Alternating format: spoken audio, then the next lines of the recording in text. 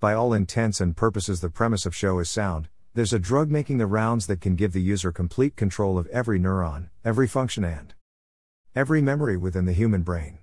For 12 hours, this drug can enhance the powers of mental reasoning and intuition. Failing musician Brian Finch, Jake McDorman, uses these abilities to assist the FBI in their investigations into complex and largely unsolved crimes. Meanwhile, a mysterious Senator Mora, Bradley Cooper, provides him with a periodic inoculation against the drug's deadly side effects in exchange for information, an act unbeknownst to the FBI. Fans of the 2011 film of the same name will already be aware of the effects of NZT. It's a Mary Sue drug that gives its user perfect cognitive recall among other attributes. While this may be a Superman scenario for the show, the writers do their very best to put limitations on the extent of Brian's abilities. You remember a lot more than you think you do. Every experience you've ever had, every idea that came to you in the shower and then slipped away while you were brushing your teeth. It's all there for the taking. His kryptonite in this instance being science realism over science fiction. For example, being on NZT makes Brian more adept at spotting the biological tells of a liar rather than reading the liar's mind. A trait that Brian may have subconsciously picked up through TV shows or magazine articles over the years. Not becoming too fantastical and rooting its universe, in fact, is what keeps this show grounded.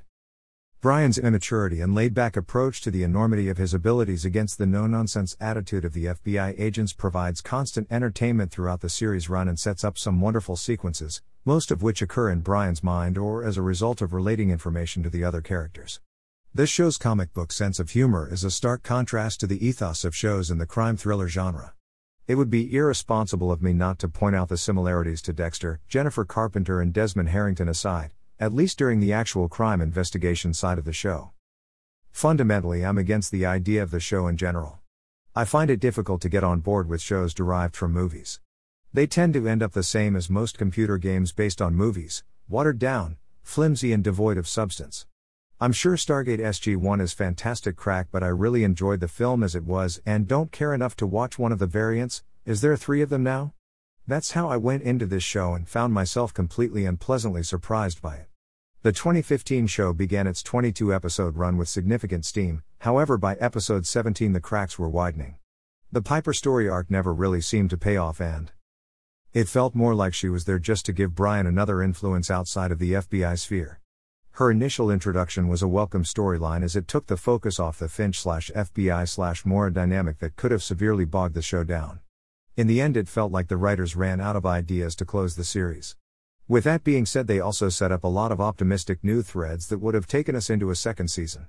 Stylistically speaking, the show remains faithful to the film in its subtle use of FX. This is apparent visually with its infinite camera zoom or the vibrant yellow hue introduced when the NZT takes effect. The soundtrack also lends a subtle synth reference to the big screen outing and is used sparingly. At the time of writing, Limitless Season 2's future is cloudy despite positive reaction, online petition from fans. Producer/cast member Bradley Cooper appears to be shopping it round other networks after CBS put the brakes on the project.